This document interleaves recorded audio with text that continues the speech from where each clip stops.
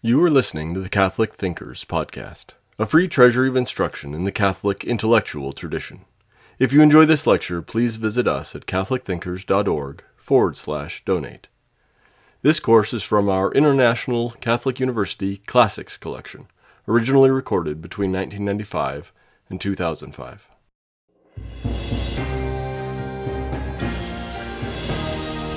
If people find the Catholic notion of a common good strange when they hear a theoretical presentation of it, it might be helpful to think about the effect of 9/11 on our country.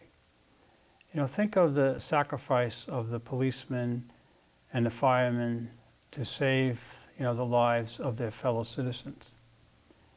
I think if we reflect carefully, we have to recognize that contributed immensely to the common good of the nation.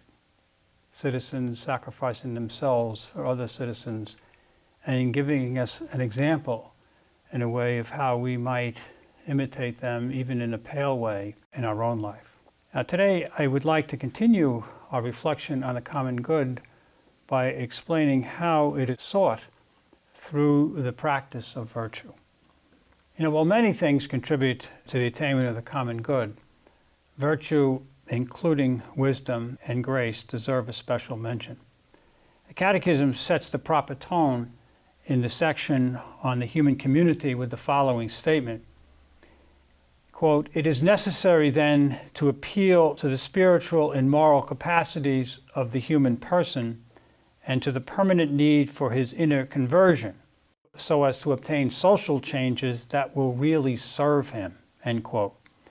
Otherwise stated, conversion leading to the love of God and neighbor is a necessary condition for obtaining social reform. So that there is no misunderstanding in the meaning of the text, the Catechism adds, the acknowledged priority of the conversion of heart in no way eliminates, but on the contrary imposes the obligation of bringing the appropriate remedies to institutions and living conditions when they are an inducement to sin, so that they conform to the norms of justice and advance the good rather than hinder it, end quote. In other words, it is not really possible to bring about the reform of institutions and living conditions unless people really know and want to do the right thing. And the desire to do the right thing must include efforts to reform institutions. Finally, the Catechism links conversion, love, namely the theological virtue of charity, and social reform to grace. The text reads, "Without the help of grace, men would not know how to discern the often narrow path between the cowardice which gives in to evil and the violence which under the illusion of fighting evil only makes it worse.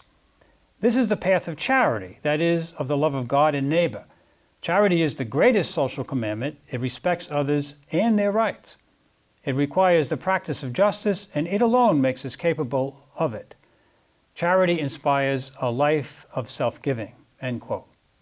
To put this in Augustinian terms, grace is the true bond of society because it makes possible genuine love of God and neighbor, not to mention respect for human rights. The Catechism clearly implies that rights are not the primary moral counter. Having rights doesn't transform the soul, and therefore doesn't necessarily incline a person to love God and neighbor. Charity, on the other hand, transforms peoples and causes them to respect the genuine rights of their fellow human beings. This catechetical teaching, with roots in the grand Catholic tradition, has enormous implications for the way rights are conceived and approached, and for the place of virtue and grace in Catholic social teaching. The proclamation of rights cannot deliver all that the seekers of social justice expect unless individuals have order in their soul produced by charity and the other virtues. The virtues and grace, therefore, deserve a place in the lineup of major themes of Catholic social teaching, whether in scholarly studies or in episcopal statements. Cardinal Ratzinger's Salts of the Earth has a nice statement on the theme of social problems caused by disorder in the soul or lack of virtue. He says, "The pollution of the outward environment that we are witnessing is only a mirror and consequence of the pollution of the inward environment to which we pay too little heed. I think this is also the defect of the ecological movements. They crusade with an understandable and also a legitimate passion against the pollution of the environment, whereas man's self-pollution of his soul continues to be treated as one of the rights of his freedom. There is a discrepancy here. We want to eliminate the measurable pollution, but we don't consider the pollution of man's soul. As long as we retain this caricature of freedom, namely of the freedom of inner self-destruction, its outward effects will continue unchanged. In other words, if people are greedy, they may pollute the environment because it costs too much in order to adopt measures that would prevent the pollution of the air, the water, or the land. Environmental problems then are caused by disorder in people's souls, as are all other social problems, in one way or another. Now, a detailed explanation of the cardinal and theological virtues is important in order to see in detail why the common good depends on their practice. It is interesting to note that the word cardinal derives from the word cardo, which means hinge. The moral life and the common good hinge on the practice of these virtues. Just as a door swings on hinges, so human life really swings on the practice of the virtues. Given the all too common view that virtue is a private affair, it is not superfluous to point out that Aquinas refers to the cardinal virtues as social virtues. Quote, "Since man by nature is a social animal, these cardinal virtues, insofar as they are in him according to the condition of his nature, are called social virtues, since it is by reason of them that man behaves well in the conduct of his affairs." End quote. As John Paul II was leaving the United States in the fall of 1995, he said, "Today, the challenge facing America is to find freedom's fulfillment in the truth. I say this to the United States of America. Today, in our world as it is, many other nations and peoples look to you as the principal model and pattern for their own advancement in democracy. But democracy needs wisdom. Democracy needs virtue if it is not to turn against everything that it is meant to defend and encourage." End quote. After listening to John Paul's speeches, any thoughtful person will ask himself, what does the Pope understand by virtue, and could he reasonably expect segments of American culture to become inquisitive and enthusiastic about his understanding of virtue, especially given the fascination with autonomy and the predominance of rights in America? In this lecture, I will present a typical account of the Catholic understanding of the virtues and ask my readers to judge whether the practice of these virtues would contribute to the common good of the United States. My plan is to give a presentation on the cardinal virtues, except for justice, which will be treated in a separate lecture, based entirely on the writings of Augustine and Aquinas. Now, only in passing will I have time to address the theological virtues in my oral presentation, but in the written text you will find a treatment of those as well. Now, the use of the word virtue has not been heard in public until very recently. People more readily speak of rights, values, good character, moral or ethical conduct, fairness, and integrity. Even in Catholic circles, virtue is no longer a familiar word. Asking a freshman theology class at a Catholic university to name a virtue is usually a conversation stopper. In response to silence, I usually ask students to say something, to make a guess. On one occasion, a student said cleanliness, no doubt thinking, of the proverb, cleanliness is next to godliness. On another occasion, a student came closer to the mark by saying patience. I couldn't help but think that the source of his answer was the proverb, patience is a virtue. In all my years of teaching, no one ever responded prudence, justice, temperance, fortitude, faith, hope, and charity. This is not to say that many students and other Americans don't practice these virtues in their everyday lives. Most simply can't describe their thoughts, desires, and deeds in terms of virtue. When I ask students why they respect other people's rights, they usually say so that people will respect mine. But when you push them, they really do have a higher motivation. And many young people will respect other people's rights simply because it's the right thing to do, namely that it is the virtuous thing to do, but they're not able to describe their actions in the terms of virtue. Nevertheless, publications such as Alasdair MacIntyre's After Virtue have given rise to virtue talk and virtue theory in academic circles. The emphasis on social justice among Catholics has gradually increased interest in the older concepts of the common good and virtue. The revival of core curricula in universities has in many instances led to the rediscovery of older books in which virtue is a common theme.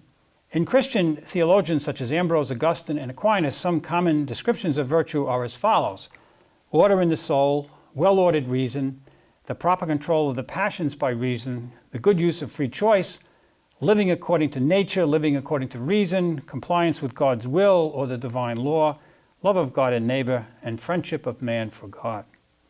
St. Augustine defines virtue as the perfect love of God. He then refines this definition by adding that virtue is fourfold. Quote, temperance is love giving itself wholeheartedly to that which is loved. Fortitude is love enduring all things willingly for the sake of that which is loved.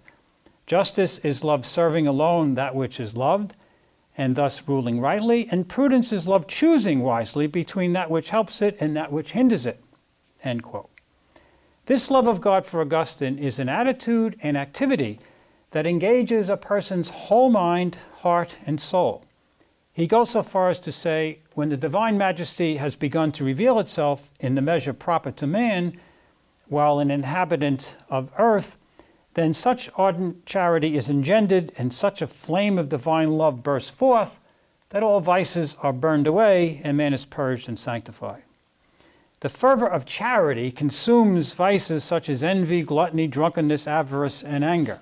In other words, a passionate love of God gives a person motivation to overcome sinful habits, always, of course, with the necessary help of God's grace. Thomas Aquinas says that nothing in the gospel is taught that does not pertain to virtue. Aquinas continually points out that virtue makes people good and their work good. His precise definition of virtue is as follows, quote, virtue is a good quality of the mind by which we live rightly, of which no one can make bad use, which God works in us without us, end quote. Aquinas affirms that this definition, originally put forward by Peter Lombard, expresses perfectly the whole nature of virtue because it includes all the causes of virtue. The formal cause of virtue is a good quality, or more appropriately stated, a good habit. The object of virtue, or the matter about which it is concerned, does not appear because Aquinas wants to present a general definition of virtue. Specification of the object would require a reference to the function of each particular virtue. Consequently, Aquinas only mentions the ultimate subject of virtue, or the matter in which virtue is found, namely the mind or reason. Virtue can only be in the concupiscible or irascible appetites insofar as they participate in reason by following its commands. That the end of virtue is a good operation is expressed by the words by which we live rightly. That virtue consists of habits continually inclining a person to the good is indicated by the words of which no one can make bad use. The efficient cause of virtue is God, indicated by the clause which God works in us without us. Both the theological and cardinal virtues can be infused by God without acts on our part, but not without our consent. In other words, free will must cooperate with divine grace. Possession of the cardinal or principal virtues gives not only the ability to be good, but also causes the performing of a good action. The cardinal virtues exhibit the perfect notion of virtue because they bring about rectitude of appetite. Intellectual virtue, on the contrary, simply gives an ability to perform a good action. A person in possession of intellectual virtues, except for prudence, may choose to use them or not. The theological virtues are similar to the moral virtues since they also cause the performing of a good action. Like Augustine, Aquinas also stresses the involvement of heart and mind in the practice of virtue. He explains, but if a passion follows the judgment of reason as commanded by reason, the passion helps in carrying out the command of reason. This means that virtue at its height causes the enthusiastic performance of good deeds. Now, what does he mean by intellectual virtue gives you an ability to perform a good action but doesn't necessarily incline you to do it? Think of a mechanic who has a skill at repairing cars. He may not always use his skill if he is simply a moneymaker, he may say that you need a new carburetor when you don't need a new carburetor, but he's really not making a mistake on the basis of his knowledge that he is just choosing to be dishonest. But if you have the virtue, you necessarily will act according to it. You're not going to suspend the virtue as you might suspend your practice of an art. Let's look at these three cardinal virtues: prudence, fortitude, and temperance. Augustine says that the role of prudence is to keep a constant watch so that we are not led astray by the imperceptible workings of an evil influence. He says prudence may be characterized as right reason applied to action. Otherwise stated, it is the function of prudence to apply right reason to action with the help of an ordered appetite. In applying reason to action, prudence doesn't appoint the ends of the moral virtues, but chooses the means appropriate for realizing these ends. The virtue of prudence necessarily relies on the moral virtues to order the appetites, because seeing clearly requires well-ordered passions or feelings, not their absence, of course. To see clearly, a person must also take counsel or think things over with the help of others when necessary, discern the relevant factors, make a judgment, and then act. Seeing clearly requires docility or open-mindedness, which is often a difficult trait to acquire. Even St. Augustine was not always open-minded or docile. And on one occasion, a bishop refused a request from Augustine's mother to talk to her son. The bishop simply said, "He lacks docility as of yet, and therefore will not listen." And I think most of us have been in the same position. People sometimes cannot tell us something that we really need to hear. Counsel and judgment are necessary because the exercise of prudence requires not only knowledge of universal principles, but also familiarity with a host of singulars or the relevant factors in a situation.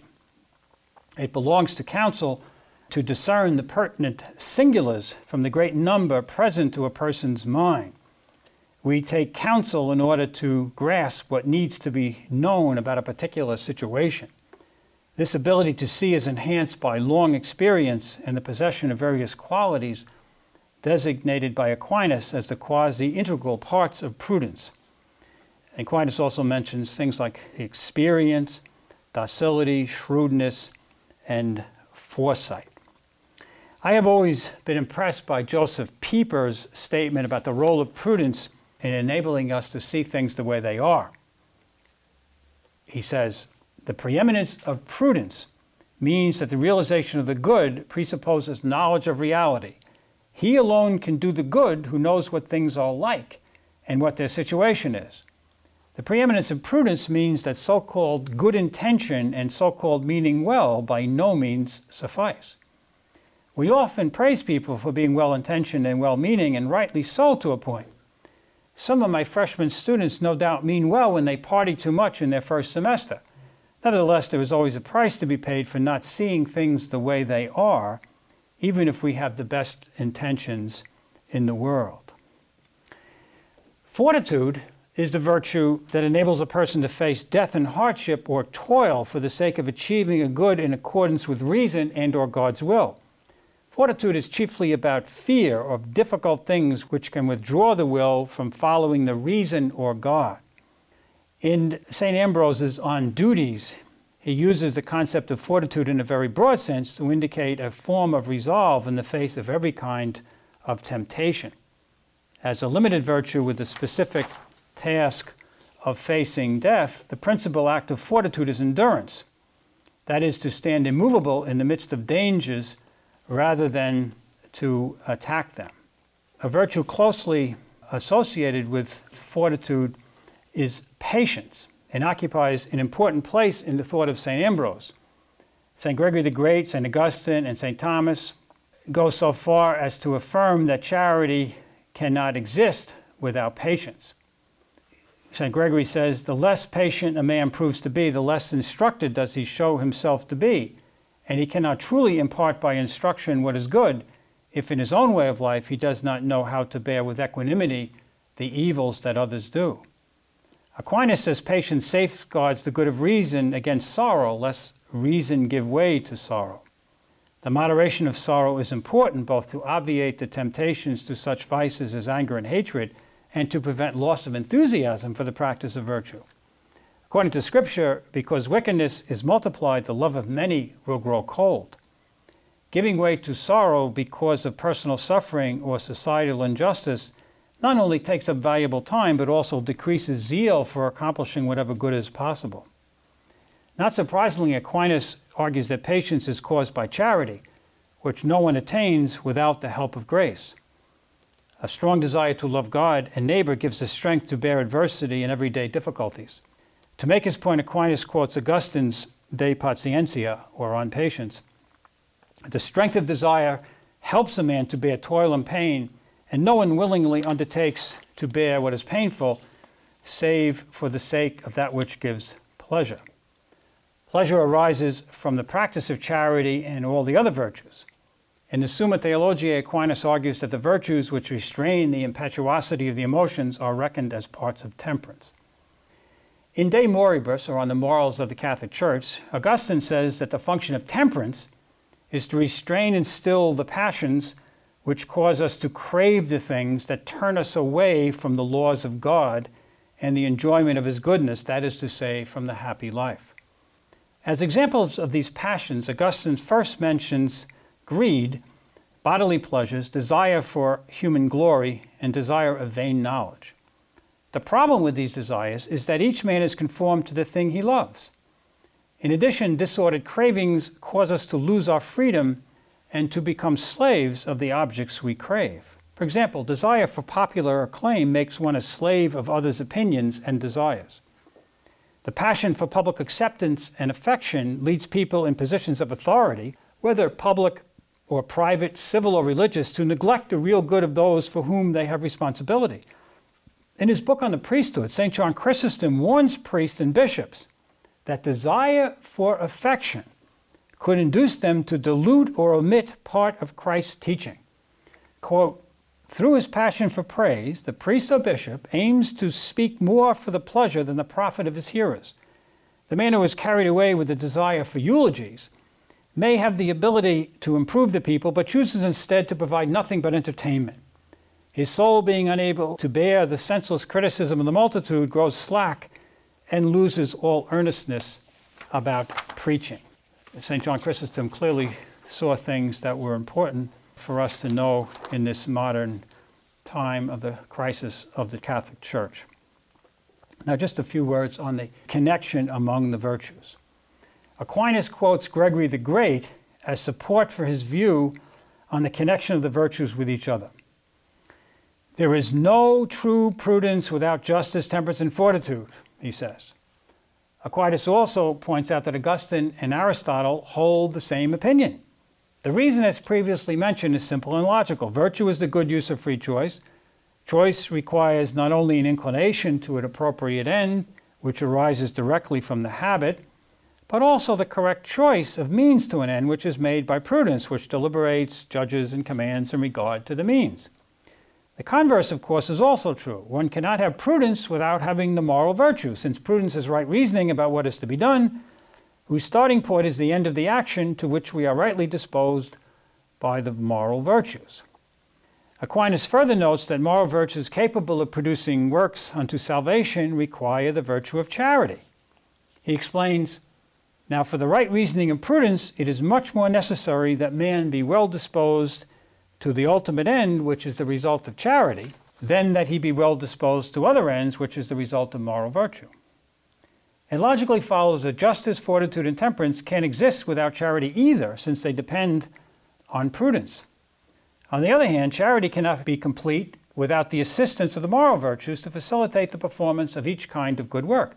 For example, temperance restrains the passions, such as the desire for gain or pleasure, which might lessen or blot out our love of God.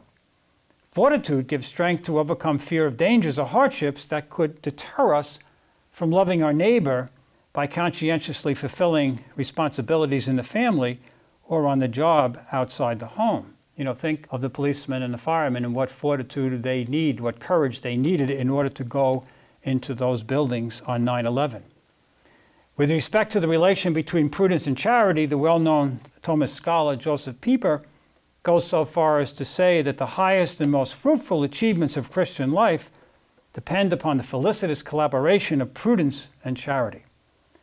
The practice of charity requires the infused virtue of prudence. Charity inclines an individual to love God, and prudence chooses the various means to realize that end, taking into account such things as one's state in life, talents, opportunities, as well as the needs of the church and the requirements of the common good. My last point regarding virtue and happiness.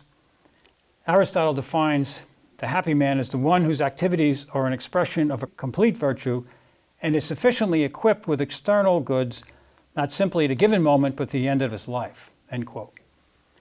Self-inflicted unhappiness necessarily results from absence of virtue. Some degree of unhappiness is, however, also caused by chance misfortune, such as ill health, extreme poverty, loss of liberty, the death of family members and friends, hunger, war, et al. Aristotle clearly teaches that even the most dedicated practice of virtue is no guarantee against the outrageous slings of fortune. He doesn't go out of his way, of course, to make that point the way St. Augustine does in The City of God, who describes in the beginning of Book 19 all the possible evils that we are subject to. Aristotle probably chose not to mention all those things so as not to discourage us. Augustine didn't mind discouraging us because he could also promise eternal life if things did not go too well here. So in other words, in Christian terms, even the most prudent and innocent conduct is sometimes not enough to keep troubles away from our life. But the practice of virtue will certainly enable us to bear them a lot better. In our next lecture, we will spend the whole time trying to understand exactly what is meant by justice. We hope you enjoyed listening to Catholic Thinkers. Please visit us at catholicthinkers.org/donate to help us keep this content free.